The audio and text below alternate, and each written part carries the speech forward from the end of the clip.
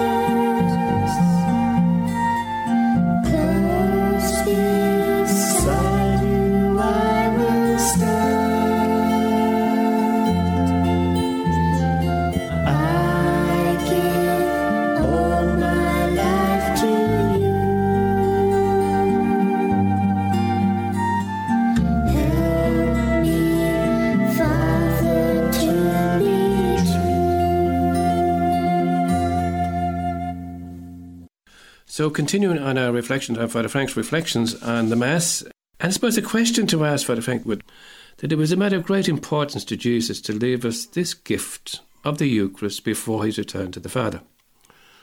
Why do you think this is so important to Jesus? I see the Eucharist, the Mass, as Jesus' parting gift to us. You see, Jesus came on earth to sacrifice himself for us and to redeem us. This was God's most powerful way of expressing his love for us.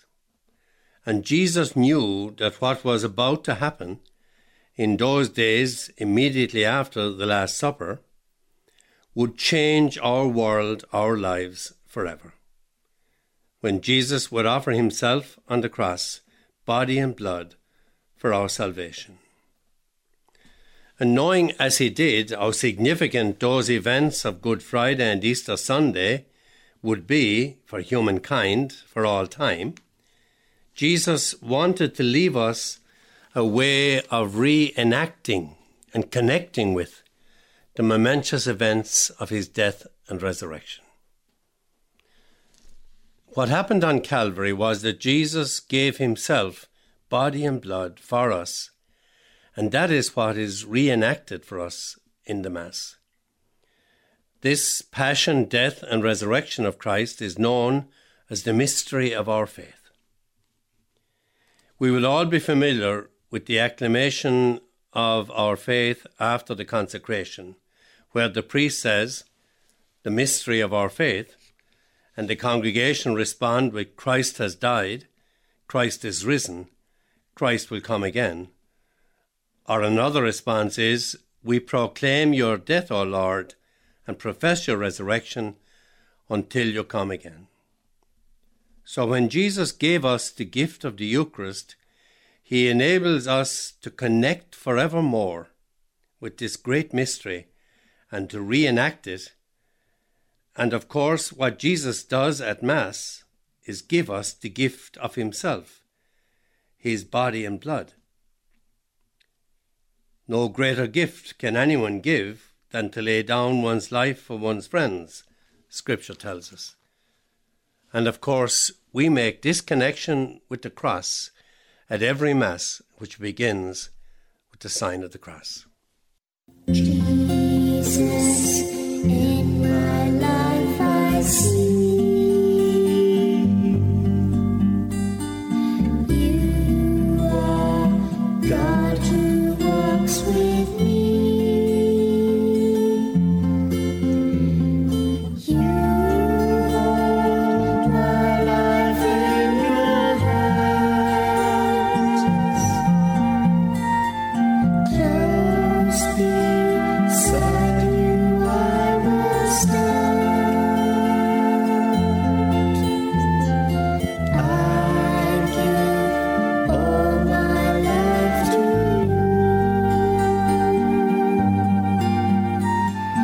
Help me, Jesus, to be true. Maybe, Father Frank, you can say a word about the repeated greetings and salutations and responses in the Mass, please. Yes, well, first I would like to mention the sign of the cross at the beginning of every Mass. These words were first used for all of us when we were baptized in the name of the Father, Son, and Holy Spirit. And their use at the beginning of Mass reminds us that the Eucharistic gathering is a gathering of the baptized. In the earlier church, the unbaptized were not allowed to be present for the whole celebration of the Mass. The Mass only makes sense in the context of the faith as a whole. So the sign of the cross at the start of Mass reminds us that the Mass is a reenacting of Christ's passion, death, and resurrection. And when the people respond with Amen, they are saying, I agree, I believe that I am entering into his death on the cross. The different forms of greeting which we use in the Mass are all taken from Scripture, frequently from the writings of St. Paul. For example, the Lord be with you. Grace to you and peace from God our Father and the Lord Jesus Christ. It seems that these and other greetings were used frequently as a standard form of greeting by the earliest Christians in just these words. St. Paul uses them very frequently.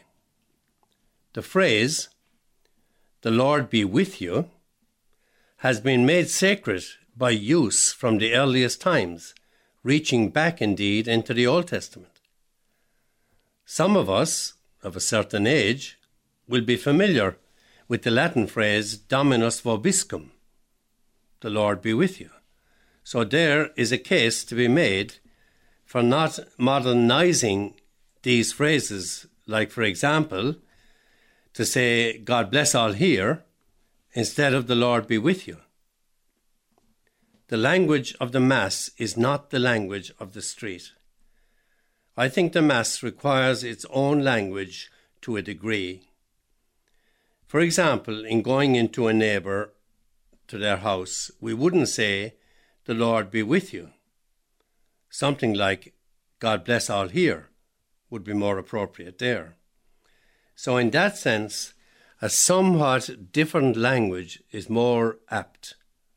Similarly, with the response to that greeting, a slightly different language, for example, on entering a house, an appropriate response to God bless all here would be, and you too. Whereas a more proper response to the Lord be with you is, and with your spirit. I think these few thoughts might help us with the greetings and language of the Mass. Spirit, in my life I see you are God who walks with me. You hold my life in your hands. Close beside you I will stand. I give all my life to you. Help me, Spirit, to be true. At the beginning of every Mass, we always have what we call the penitential rite. Could you say a few words about the significance of that, please? As we pointed out, John, in our previous reflections, it was to redeem us from our sinfulness that Jesus died on the cross. We're all sinners to a greater or lesser degree, and it is that sinfulness that has the power to lead us away from God, and if serious enough, deny us salvation. When I say we are all sinners, I think we should not respond to that too negatively. To say we are all sinners is to say that we all fail in some way or other to live up to God's commandment of love. Love God and love your neighbour. And that is an extremely challenging commandment. It would be a brave person indeed, a blind or foolish person, who would say, I have no sin. That would be the same as saying, I haven't been unkind, I haven't been impatient, I haven't been uncharitable, I haven't been untruthful, I haven't been judgmental, I haven't been boastful, I haven't been conceited, I haven't held a grievance, I haven't failed to forgive, and so forth. Which of us can say that? When we acknowledge our sinfulness at the beginning of Mass, we are acknowledging that Christ needed to die for us, for me, not just for others. Of course, the huge benefit of acknowledging our sinfulness at the start of the Mass is that we are opening our minds and hearts to God's wonderful mercy. It takes humility to acknowledge our need of that mercy. And in the Confiteor, the I Confess, we confess our sins to Almighty God and to one another. We say, I confess to Almighty God and to you, my brothers and sisters. And we do this aloud in the congregation. Indeed, some of the people we have sinned against may be there participating with us in the Eucharist.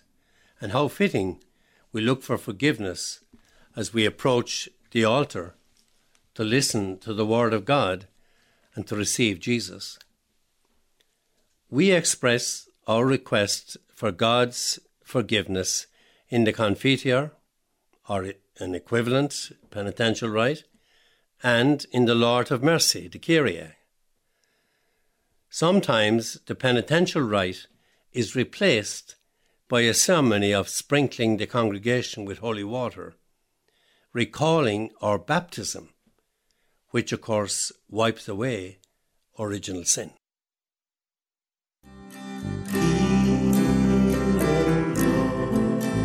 The sound of my call. Hear, O Lord, and have mercy.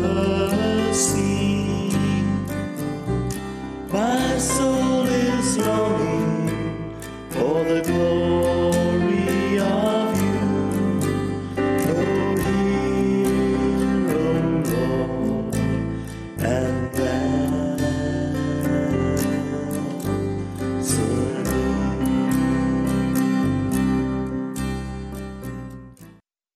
After the penitential rite, we frequently recite the Gloria. Could you say a little about that part of the Mass, the Gloria? I realise this is not used in every Mass, but since it's used in most Sundays and in important feasts, I thought it would be a good idea to get your reflections on it, please.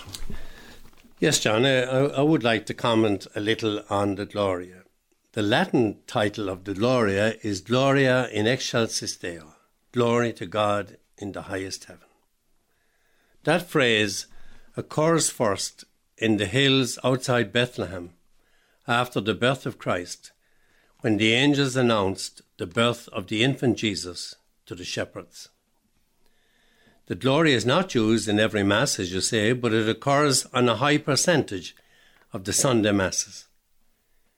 Ideally, of course, it is meant to be sung as a hymn. It's a hymn of praise, but it is still quite proper to recite it without singing. It is inserted there in the Mass as a great prayer of praise to God. I suppose in our Catholic tradition we're not that strong on the praise of God in our regular daily prayers. Now, we do have such phrases as praise be to God or God be praised, but if you look at prayers we find in the Scriptures, we find that theme of the praise of God all over the place. It is particularly strong in some of the Psalms. The Gloria very much brings out the attitude and language of the worshipper of God. For example, in the Gloria, you have in quick succession 5 verbs expressing that sense of worship. We praise you, we bless you, we adore you, we glorify you, we give you thanks. There is a kind of an exuberance, an enthusiasm, a joy in those words that jump out at you. It goes on to give Jesus various titles, like Lord Jesus Christ, Only Begotten Son, the Lamb of God, Son of the Father, the Holy One, the Most High, and so forth. So you can see how that prayer, the Gloria, rejoices in the role Jesus has been given by the Father in relation to us. And just after the Gloria, we have what is called the Collect, or the opening prayer of the Mass. It is a prayer said by the priest that always catches something of the meaning and theme of the Mass. There are 2 other such prayers, always said by the priest. One is the prayer over the gifts at the offertory, and the other is the post-communion prayer towards the very end. I want to praise you, Lord, much more than I do. I want to praise you, Lord, much more than I do. Learn to seek your face and the knowledge of your grace. I want to praise you.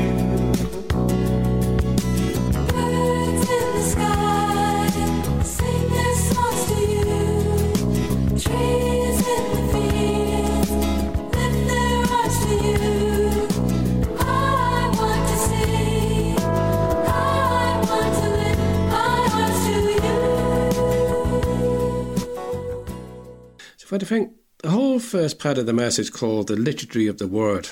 Could you speak a little bit about that title, and especially about the reading of the Word of God at Mass? Yes, that's true, John. That first section of the Mass is called the Liturgy of the Word. And later we will see that the second half is called the Liturgy of the Eucharist. Both Word and Eucharist are ways in which the Lord is present to us in the Mass. I suppose traditionally we Catholics are more familiar with the Lord's presence to us in the Eucharistic species, in his body and blood. But the Lord's presence to us in his Word is also a very important reality. So in this part of the Mass, the Lord is present to us in his Word. You note the reader says at the end of the readings, the Word of the Lord. And the priest says at the end of the Gospel of the Lord. We speak of Christ himself as the Word of God, as for example in the Word became flesh. There we are describing Jesus as the Word, God's most profound utterance, as it were. Jesus is God's self-expression, as it were. It means God made his most profound communication with us when he sent his Son into the world. It takes a bit of getting used to the phrase, the Word was made flesh. Now, when we use the expression, the Word of God, to describe Scripture, we use it in the same sense of God's self-expression, God's self-utterance. So when the Scripture readings are read at Mass, we are speaking of God's self-expression as proclaimed aloud to the listening congregation. The Word of God that is read at Mass in the first and second readings can be taken from the Old or the New Testament. The Old Testament readings can be strange or obscure, but they too are important because they show how faithfully and painstakingly God built relationship with his people. How he slowed down to our pace, as it were, and patiently walked with his wandering, stumbling, often faithless people. Usually the second reading is taken from the New Testament, most frequently the writings of St. Paul, also the Acts of the Apostles, the account of the early church. And the Gospel reading, of course, is always taken from one of the four accounts of the life and teaching of Christ that we call the four Gospels.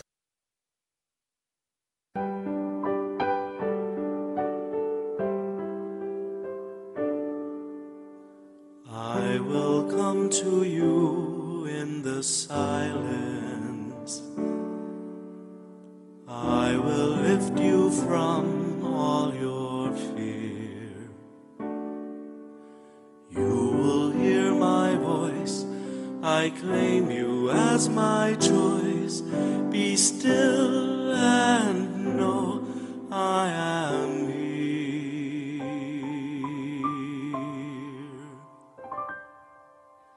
I am hope for all who are hopeless. I am eyes for all who long to see. In the shadows of the night, I will be your light. Come and rest in me.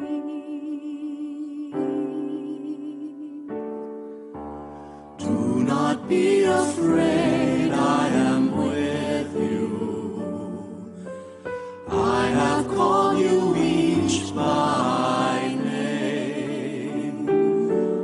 Come and follow me, I will bring you home. I love you and you are mine.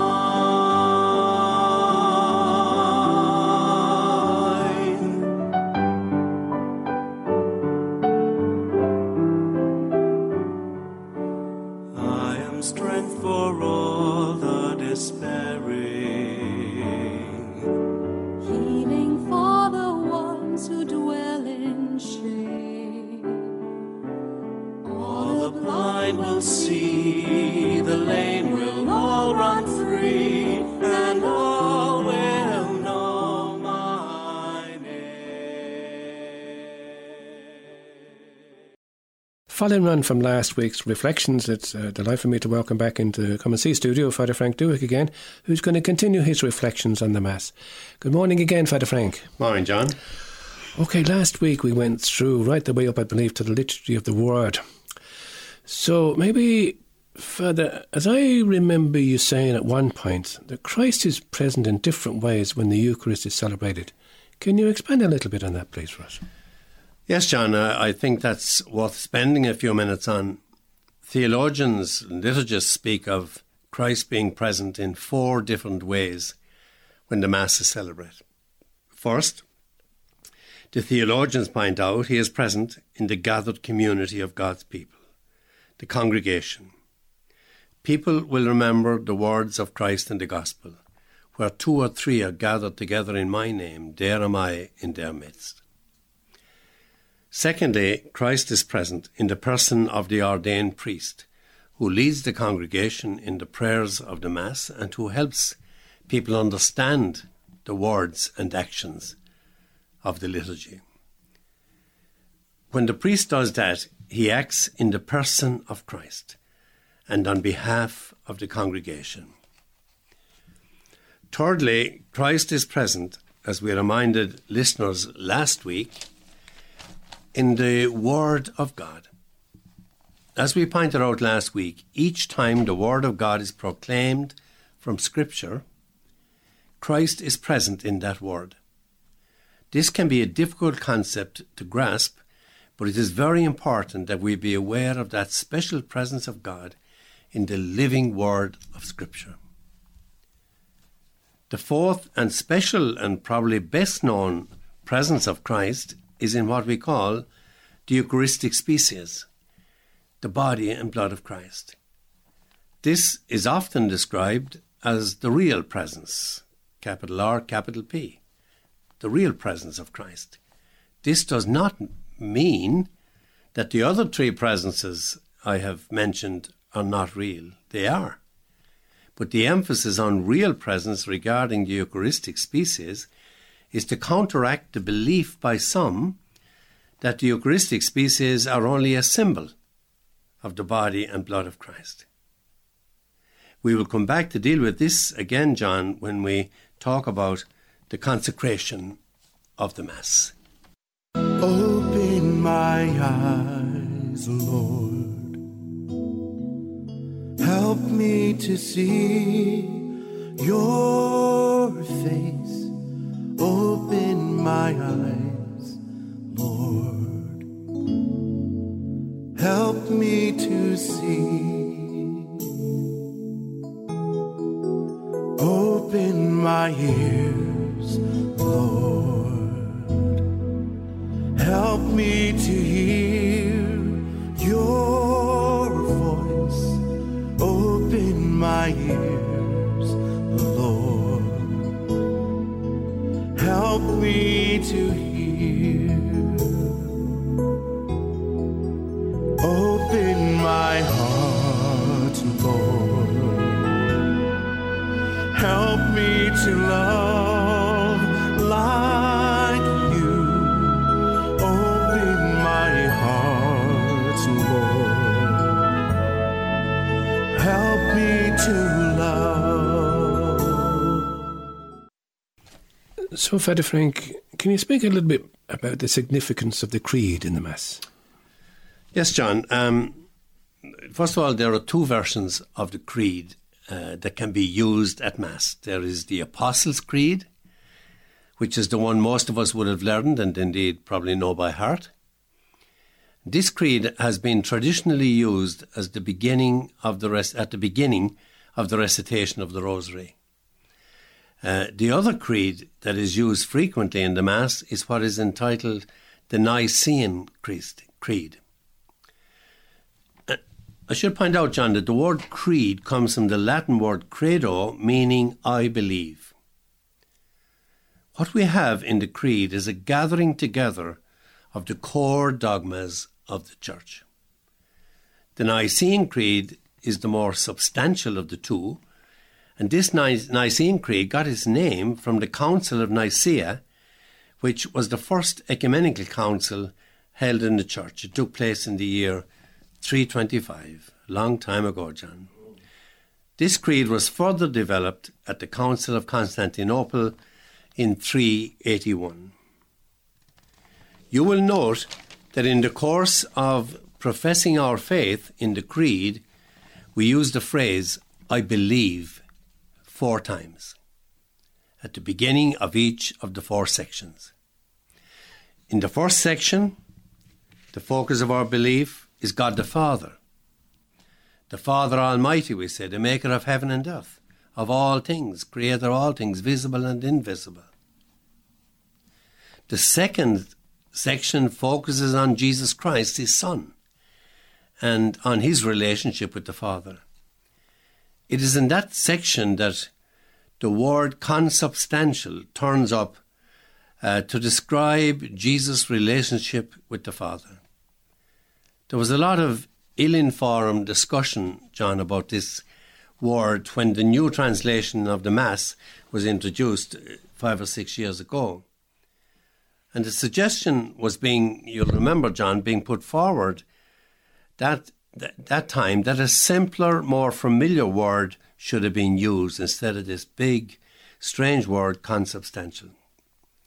But as I said, this talk was ill-informed because there was no simpler word that could catch the reality that was being described.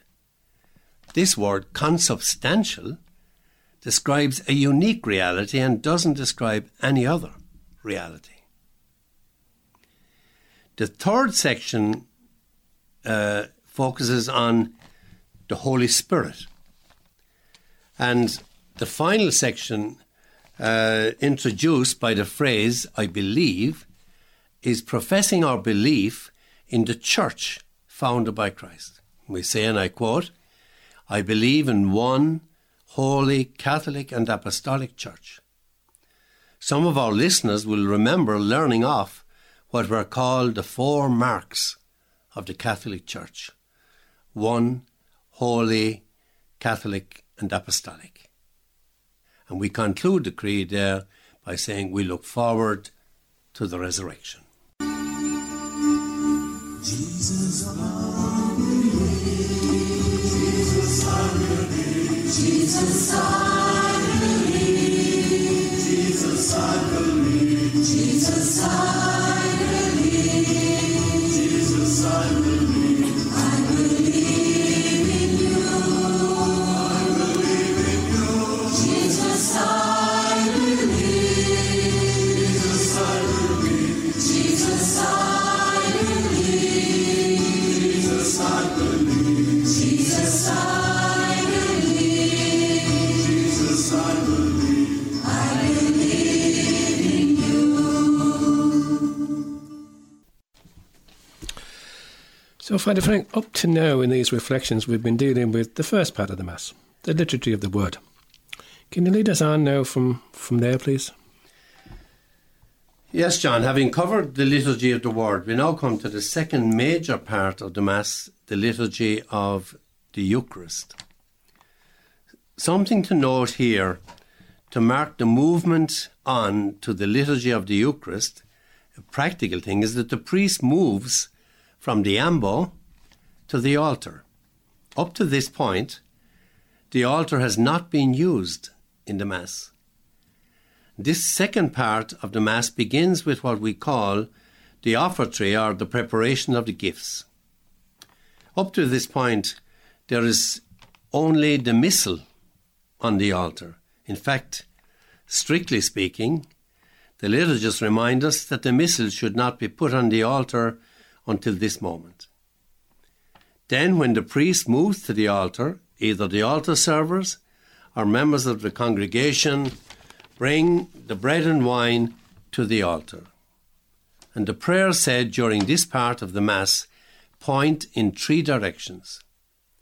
People will be aware that the prayers said are as follows. Blessed are you, Lord, God of all creation. Through your goodness we have received the bread or the wine. We offer you fruit of the earth and work of human hands. It will become for us the bread of life, or will become our spiritual drink. So you have emphasis there on three things. First, God the Creator's goodness. Secondly, the human labour by which the wheat and grapes is transformed for human benefit. And thirdly, the final destiny of the gifts themselves when they become the bread of life and our spiritual drink. Our offering, as it puts it, my sacrifice endures, as the priest says to the congregation. Gifts of bread and wine, gifts we've offered, fruits of labour, fruits of love, taken, offered, sanctified, blessed and broken, words of one who died. Take my body, take my saving blood, gifts of bread and wine, Christ our Lord. So the next part of the Mass, Father Frank, is the Eucharistic prayer. Can you talk a little about that to us? Well, John, I'd want to be a professional dogmatic theologian to take you into the depths and the history of this part of the Mass, and I'm not a professional teacher of theology, so I'll try and make a few simple points on it. Before you do that, may I interrupt you there for a second, Father Frank? I now ask you to clarify, how many Eucharistic prayers are there? That's a good point, John. We need to clarify here how many there are. First of all, there are the four basic Eucharistic prayers that people will be most familiar with, called simply Eucharistic prayer 1, 2, 3 and 4. Then there are other Eucharistic prayers to be used on specific occasions. Perhaps they're not used often enough. And these would have a particular theme running through them. As you said, Father Frank, the Eucharistic prayers take us very deep into theology. But can you give us a few insights into them? Yes, John, I would like to make a few points that I hope will make the Eucharistic prayers a bit more accessible to people. At the heart of all Eucharistic prayers, you have the consecration. This is the most sacred moment in the Mass when our gifts of bread and wine become the body and blood of Christ. Catholic theology is very clear, John, on what it calls the real presence, as we mentioned before, stressing that we are not talking about the Eucharistic species of bread and wine being symbols of the body and blood of Christ, but a real presence of Christ's body and blood. Jesus didn't say, "This is a symbol of my body." No, he said, "This is my body." The word theology uses for this transformation that takes place at the consecration is transubstantiation, a unique word not used to describe any other reality. This transubstantiation is the very heart of the Eucharistic ministry. In simple language, what we have here is Jesus gifting himself to us. Many people, John, I believe, have walked away from the Mass because they say they cannot understand it. But, John, none of us can understand the Eucharist. It is something we accept by faith. Faith based on the clear teaching of Jesus. We are dealing here with mystery. Jesus, I believe. Jesus, I believe. Jesus, I believe. Jesus, I believe. Jesus, I believe. Jesus, I believe. I believe in you. I believe in you. Jesus, I believe.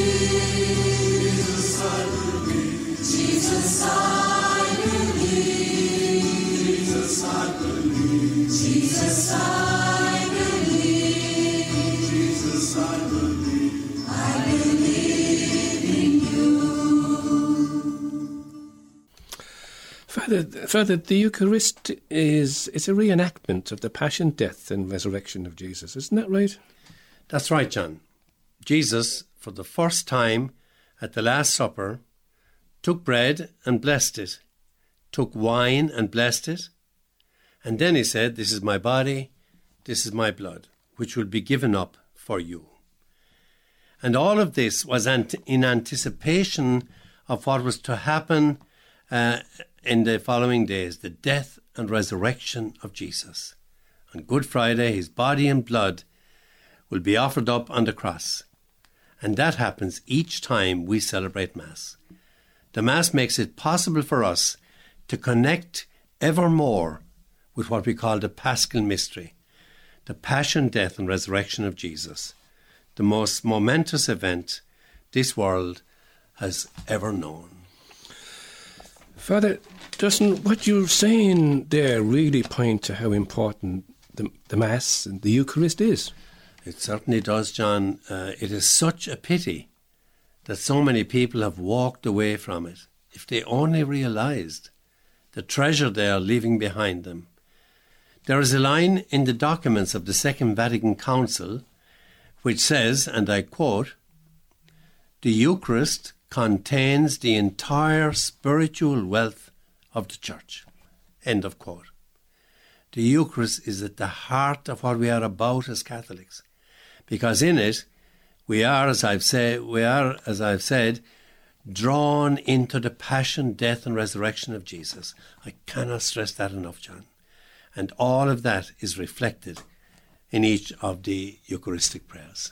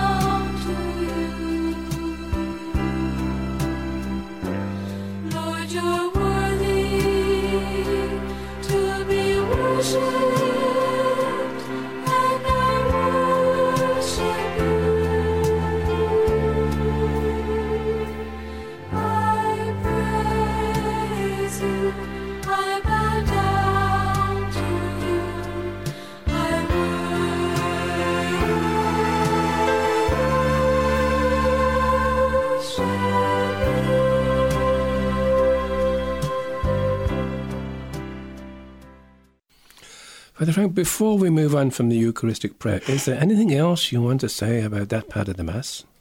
There's so much you can say about it, John. I'm supposed to mention that in every Eucharistic prayer there is a commemoration of the living and of the dead. Indeed, if we listen carefully, John, to the Eucharistic prayer, we notice that we pray for everyone and for all God's plan. To conclude here, John, just a little word on the Amen response that the congregation makes at the end of the Eucharistic prayer when the priest says, "Through him, with him and in him," and that prayer and so forth. That Amen is known as the Great Amen. You see, only the priest says the words of the Eucharistic prayer aloud. And I think it was St. Augustine that referred to that Amen, the Great Amen, as the people's signature to the Eucharistic prayer. There is the danger that the Amen response is so short that some people don't bother saying it. This is a pity, because Amen means, yes, I agree, I believe. A very important response. Jesus, I believe. Jesus, I believe. Jesus, I believe. Jesus, I believe. Jesus, I believe. I believe in you. I believe in you. Jesus, I believe. Jesus, I believe. Jesus, I believe. Jesus, I believe. Jesus, I believe.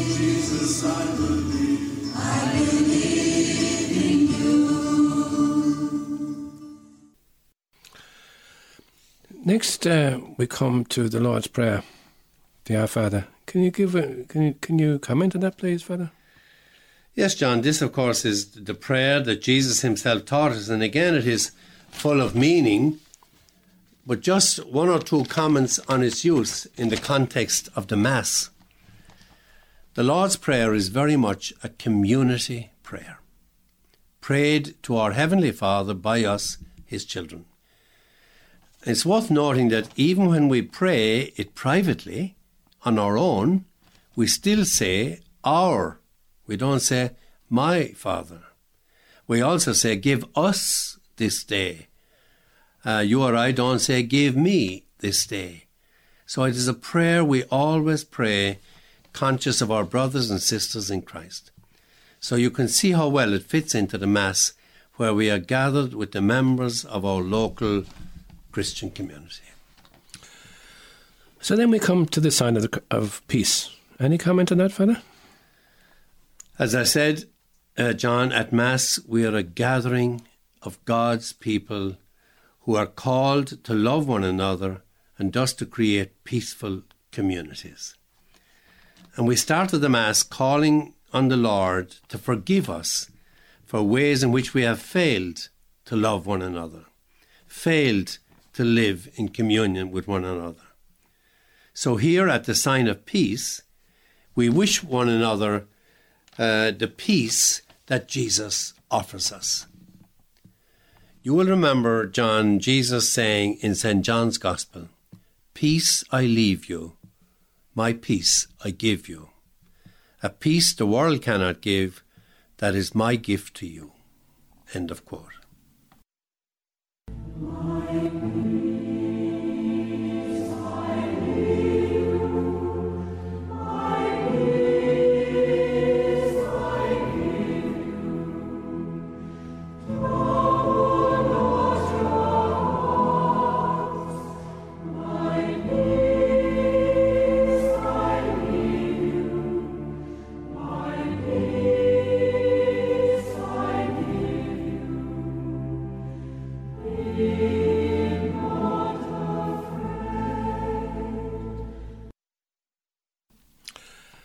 And now we're coming to the reception of Holy Communion. Yes, John, here we find Jesus giving himself to us, body of Christ, and we reply, Amen. In other words, I agree, I believe that it is the body of Christ.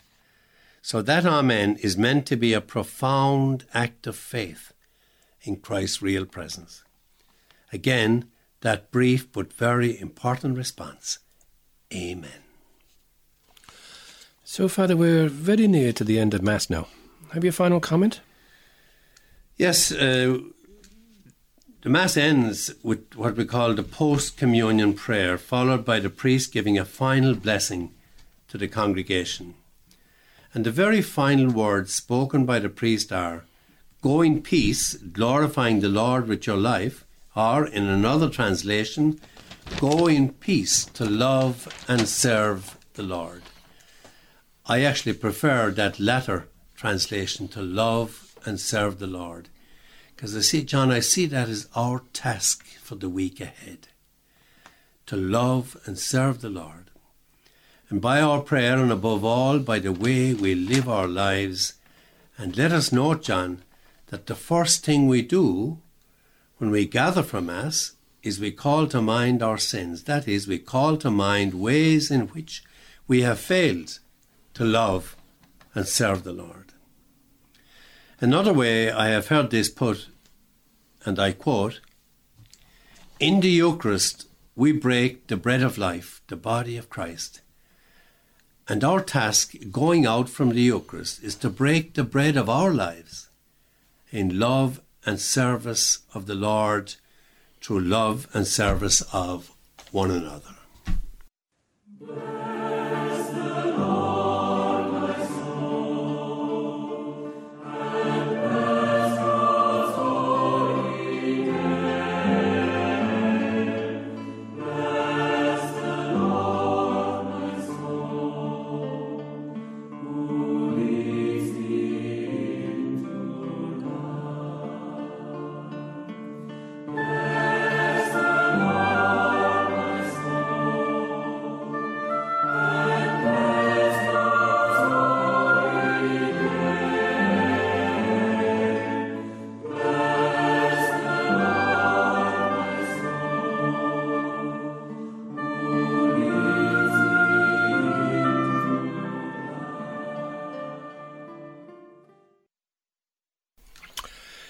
Thanks, Father Frank, for sharing those reflections with us. Just one little observation, maybe just as we finish up.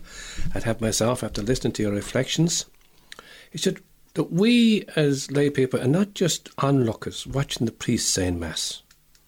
We're participants. Oh, certainly participants, John. And perhaps the sense of being there, listening to Father, doing the Mass, maybe that's a relic from the time we had the Latin Mass when people didn't understand. You know, those of us of a certain age will remember when Mass was in Latin. So maybe that cast people into the role of kind of passive, maybe, listeners, you know, which would certainly not be an accurate description of what they are. No, now it must be said, John, that while we do stress, you know, very strongly that the people are participants, they're not passive listeners, we must stress the profound connection between priesthood and Eucharist. We cannot stress that enough, because if we don't get that connection, a lot collapses.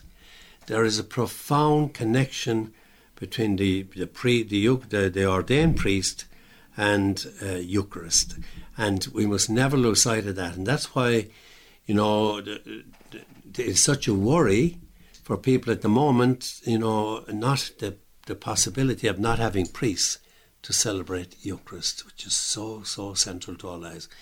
But having said that, no, the congregation are certainly not passive onlookers, so to speak. They're all there, the gathered people of God, the baptized people of God, all responding to God's call. You know the way I see Mass, John? We're called in and we're sent out. Yeah. Rather than say, I go to Mass and I go home after Mass. I am called in. My decision to go to Mass is a response to the invitation of Christ, do this in memory of me. And when I go out, I don't just go out, I am sent out to do what? To love and serve the Lord. So, Father, thanks again for giving us that final reflection, that final thoughts to take away with us. Couldn't help but think, as you were speaking there, it might be an opportune time for you to share with us a vocation prayer, please. Could you share that with us, please? Yeah, certainly, John. I would love to. Thank you. Something we should be all praying for vocations all the time. I sometimes wonder, I have no way of knowing, of course, but I sometimes wonder, you know, how often do people pray for vocations? People should be praying every day for vocations. Almighty God, you have called us through baptism to discipleship with your Son, Jesus Christ, and you have sent us to bring the good news of salvation to all peoples. We pray that those whom God is calling from our community to serve him in priesthood and religious life may respond with generosity and faith, and that they may receive support, encouragement and spiritual nourishment for the seed of their vocation in their families and in our wider parish community. We ask this through Christ our Lord. Amen. Father Frank, thank you very much indeed. You're very welcome, John.